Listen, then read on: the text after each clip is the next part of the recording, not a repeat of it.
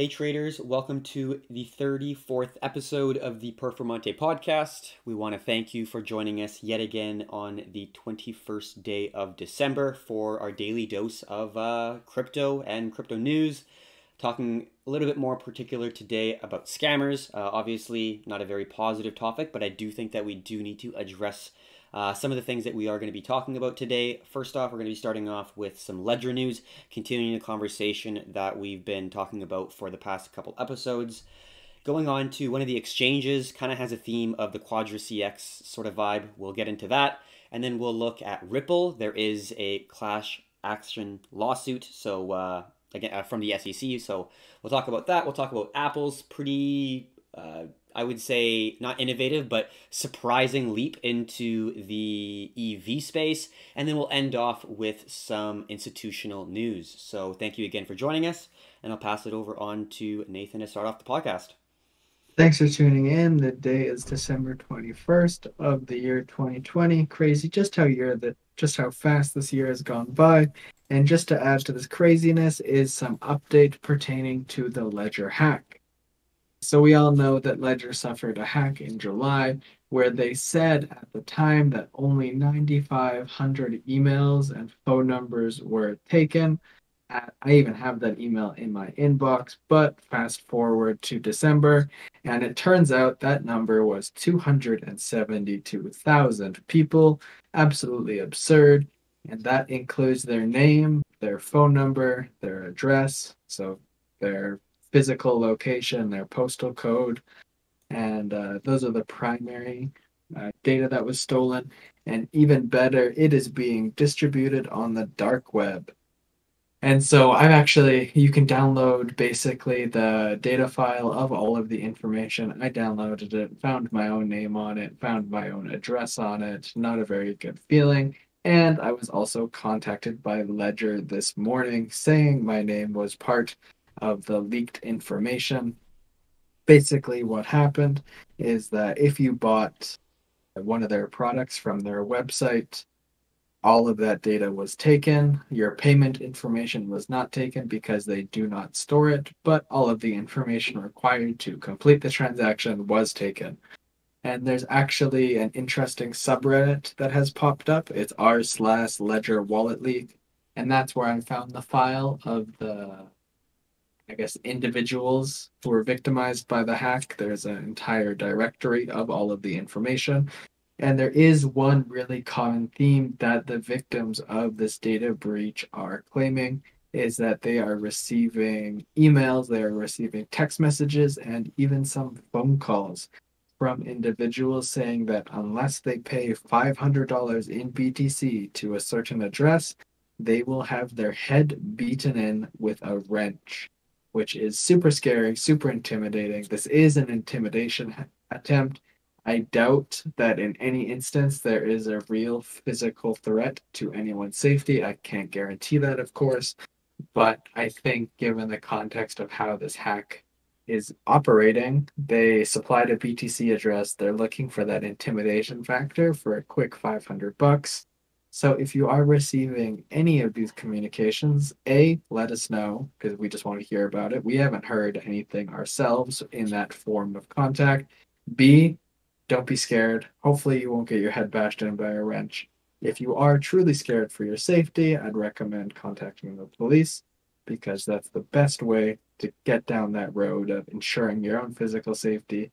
And C, don't send them Bitcoin because otherwise they'll probably just keep doing it to more people. So this Ledger situation has gotten pretty out of hand, pretty messy very quickly. And I'd love to hear if anyone else listening to this podcast did get that email from Ledger saying your information has been stolen. Oddly enough, I actually got 3 emails from Ledger. The first was at 7 a.m., the second was at 10, and the third was at 11. And consequently, only 2 out of the 3 emails were real. One was an actual email saying your information has been stolen. The second was a follow-up email providing more information. And the third email was from legder.com. So it was an inverse swap of the G and the D in your name. And it had a link to recover my account. So those scammers are using your emails to try and pose as Ledger, get you to click on some sketchy links and get you to lose your crypto. It's absolutely absurd the rate and the volume and the complexity that these fraudulent scammers are going through to try and fool people for their cryptocurrency. Yeah, it's very sad. So for anyone who is going through a challenging time, if they have a ledger, if they're worried, if they're scared, uh, like Nathan said, contacting the police, really good idea, but also just having conversations with people who have suffered similar situations, I think is good as well. So just want to say, if you are in that situation and do want someone to talk to, our Discord is a great place to have friendly conversations, talk about issues relating to crypto, even like personal things.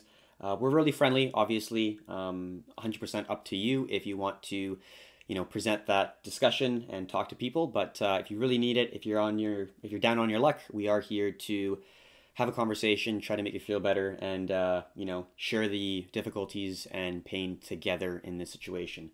So just wanted to point that out. So going on to another somewhat sad, or it's pretty sad. It's pretty savage and extremely it's pretty unbelievable. It's pretty brutal. To be completely honest, I can't really put it into words. But another potential Quadra CX situation. If you do not remember, this Canadian exchange, it was a very large exchange. I don't know if it was like top five or anything, but the amount of people that got impacted was extremely significant. Like I even knew a couple people who reached out to me and said, there is friends of friends who use that exchange, didn't have their life savings, but had a decent amount and they got taken away. And um, it's something that you never want to see because this is an asset that is literally real estate digitally. So when you get taken it away, it's not like I don't know. I view Bitcoin differently. I literally view it as digital real estate, so it's pretty sad.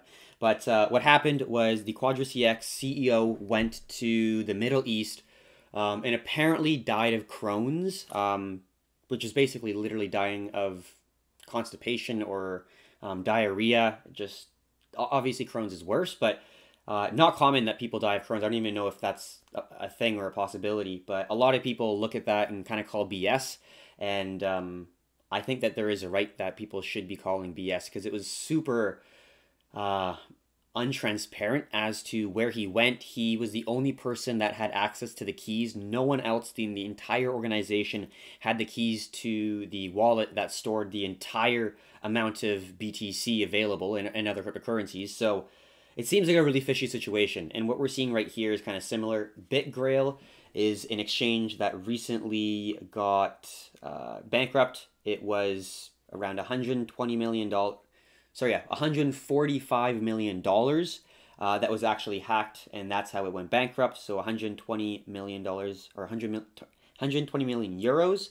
And this situation in BitGrail had around 230 users that lost their funds due to breaches. So obviously, we don't exactly know just yet. We're coming up with the news right now, but the Italian police are claiming today that the operator of BitGrail was the actual individual who hacked into it and then stole the funds. So really savage, really brutal, really sinister. It's pretty hard to put into words if you understand the severity of the situation and the backstabbing and the kind of inhumane. Like these are other people, right?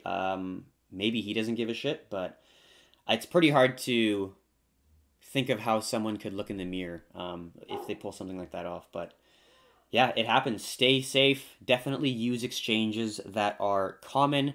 I would say if you're anywhere other than the US, Binance is awesome. Coinbase, Binance US, Bybit. These are the types of exchanges that I would say are relatively safe.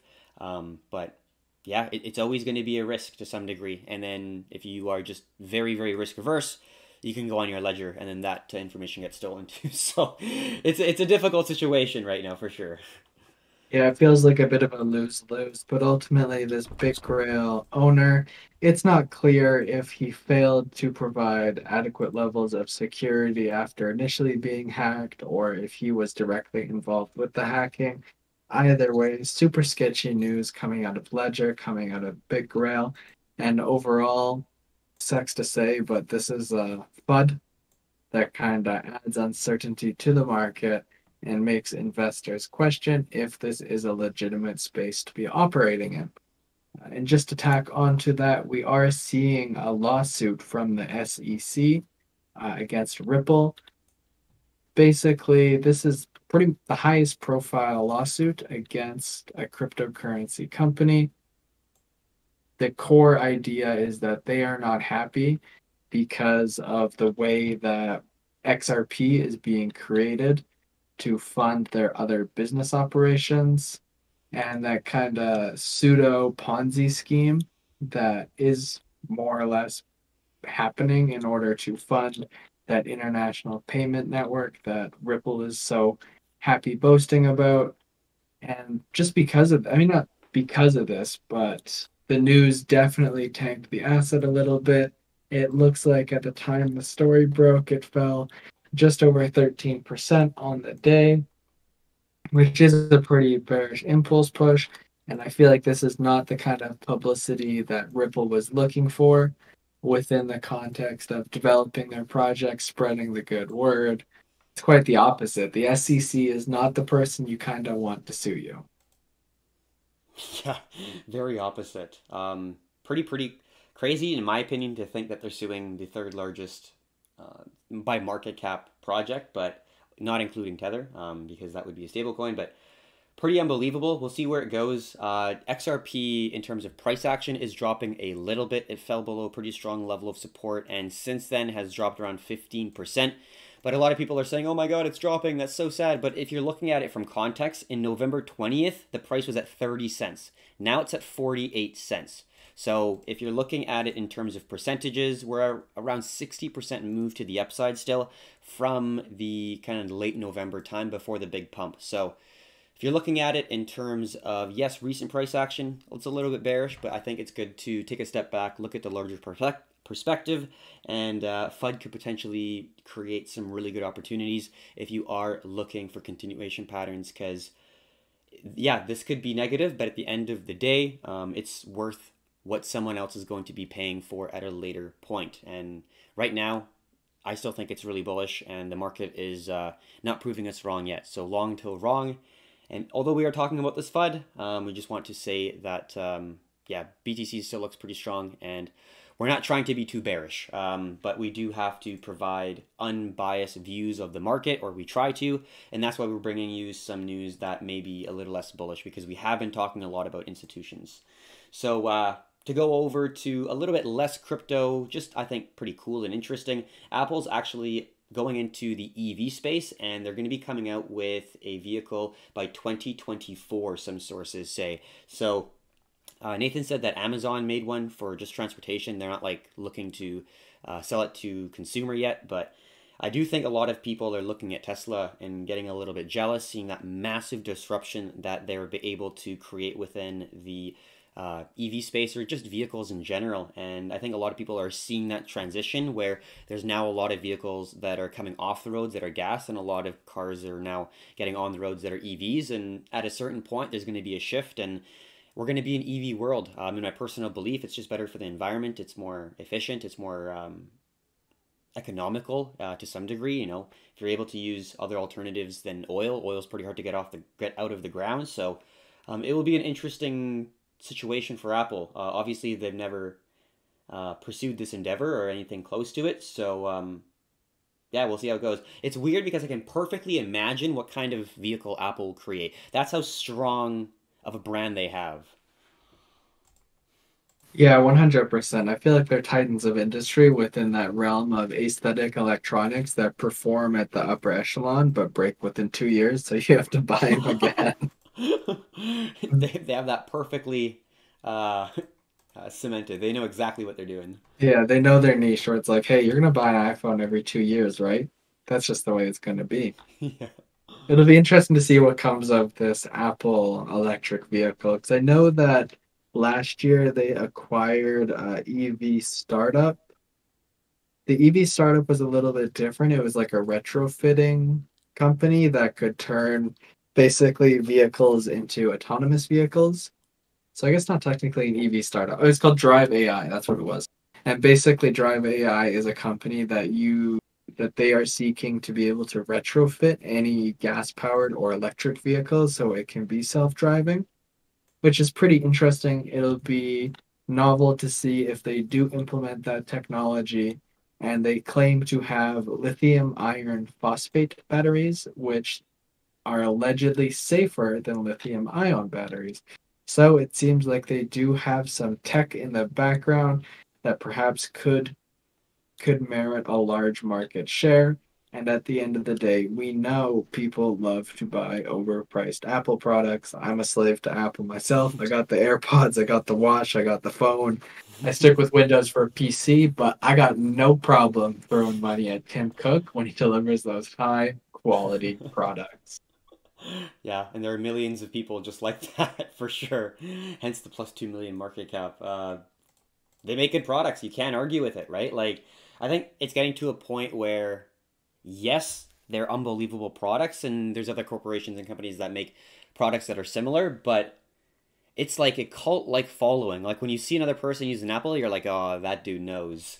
Compared to just like an average guy, right? Like not everyone sees it like that, but I definitely do think that they have like a mini cult or a certain group of their users who are like hardcore dedicated to the bone. They will stick with Apple through thick and thin, which I think every company kind of looks out for it and wants to have. So they've built a beast of a company, and I think at this rate, I don't know if they'll dominate the EV space, but if they come out with something, those fans will buy just because, Steve Jobs once had his finger touch an Apple product and everyone is absolutely obsessed because Steve Jobs is a pretty cool dude, but he has the gift of the gods, let's say, in terms of knowledge to some degree.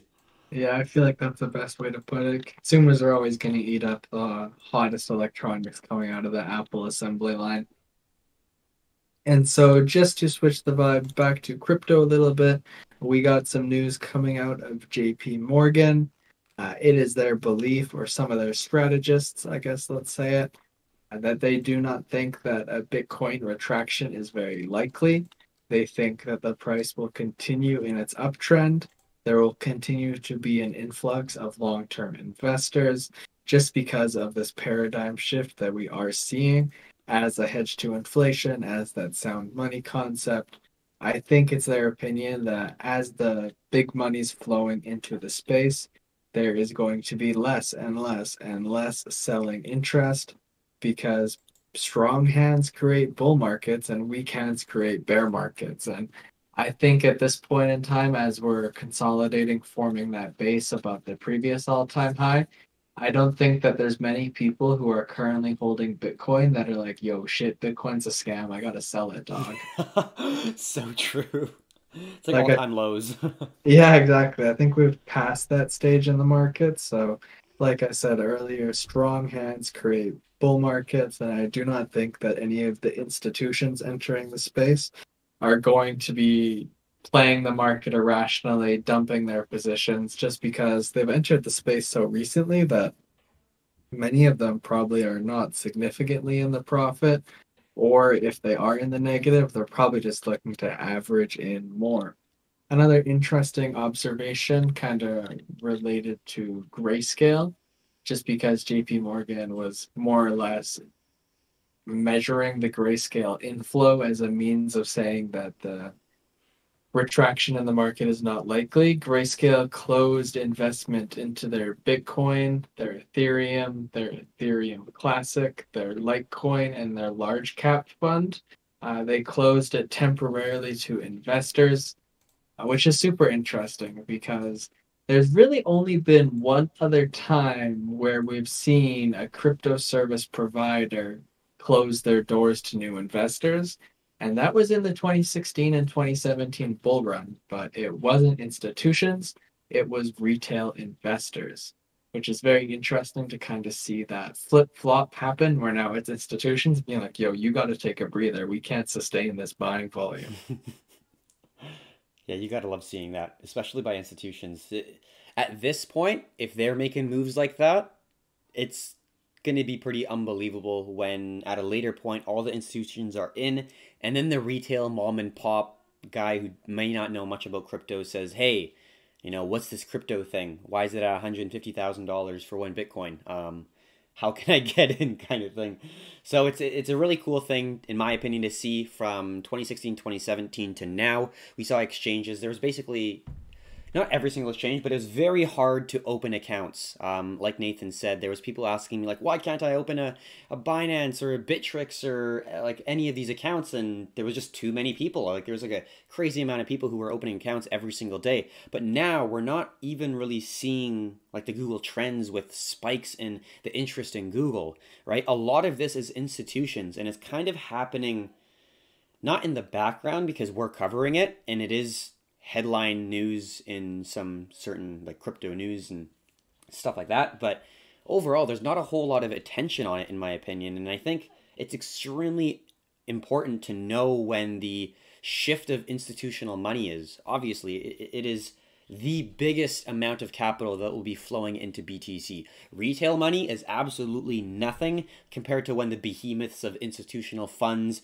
insurance funds, sovereign wealth funds, all these different funds are going to be putting money in BTC, right? It's unfathomable the amount of money that could flow in if everyone is, let's say, diversifying with a 1% hedge of BTC because the US dollar is plummeting.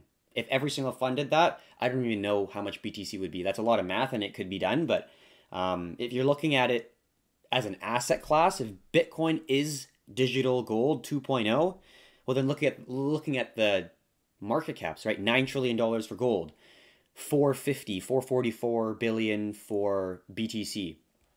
Pretty unbelievable. Lots of room to grow. So I agree with JP Morgan, and the fact that they're closing the funds for Grayscale, to me, just shows the level of demand, and that's why we're only looking at continuation patterns and primarily BTC right now. So really cool, interesting story. I thought that kind of sets off the rest of the podcast in a little bit more of a brighter mood. So we are going to end off the podcast with a little bit more discussion on MicroStrategy, because they have yet again bought the dip and proceeded to really invest $650 million more to buy 29,646 more Bitcoin. Pretty unbelievable. Yeah, it's absolutely obscene to try and conceptualize just how much exposure this company has gained in just 2020 alone. Year to date, he has spent $1.125 billion on Bitcoin, which it now has a market fair value of $1.596 billion. Absolutely absurd gain on that. And even more interesting is that MicroStrategy has a cumulative average price just shy of $16,000. So MicroStrategy is sitting very pretty on their longs. Looks like they bought the dip back in March. They're still buying the dip, and they are playing the absolute textbook game of stack and sats, a level that it's hard to even fathom. It's hard to do anything but just admire how much confidence, how much like just bullishness, how much confluence, and basically how much balls Michael Saylor has. It is obscene. He is all in on Bitcoin, not only himself, but his company, MicroStrategy. Yeah, I was gonna say confidence. If I had to describe him in one word, it would be straight confidence. Like, this is conviction. Yeah, yeah, you can't have any more. I guess it's like not really like self confidence, but like he believes in Bitcoin and he thinks that his decision is so correct that this one black and white decision will either absolutely destroy his life, or he'll basically make him one of the richest people to live on this planet at a certain point. If he's continuing to do what he does, the game of accumulation, he is obviously a very intelligent person, manages a large fund, but capital will flow to him if he's being smart with dollar cost. I guess not really dollar cost averaging, but if he's smart with buying the dip, knowing strategically when to really load up on sats and when to let them kind of run it and not jump in. The things he's been doing is pretty intelligent and very smart. So if he continues this, capital will be flowing to him because he's an expert in his field. So at the end of the day, if he's going to be continuing to put up these numbers that he has, basically $16,000 average Bitcoin price, obviously not the best, but at Bitcoin being $22,000, with the amount of assets that he has under management, you can kind of really simply have a ballpark estimation of how much money he's made in profit just through appreciation of this asset. So I think it's going to continue in terms of his success overall.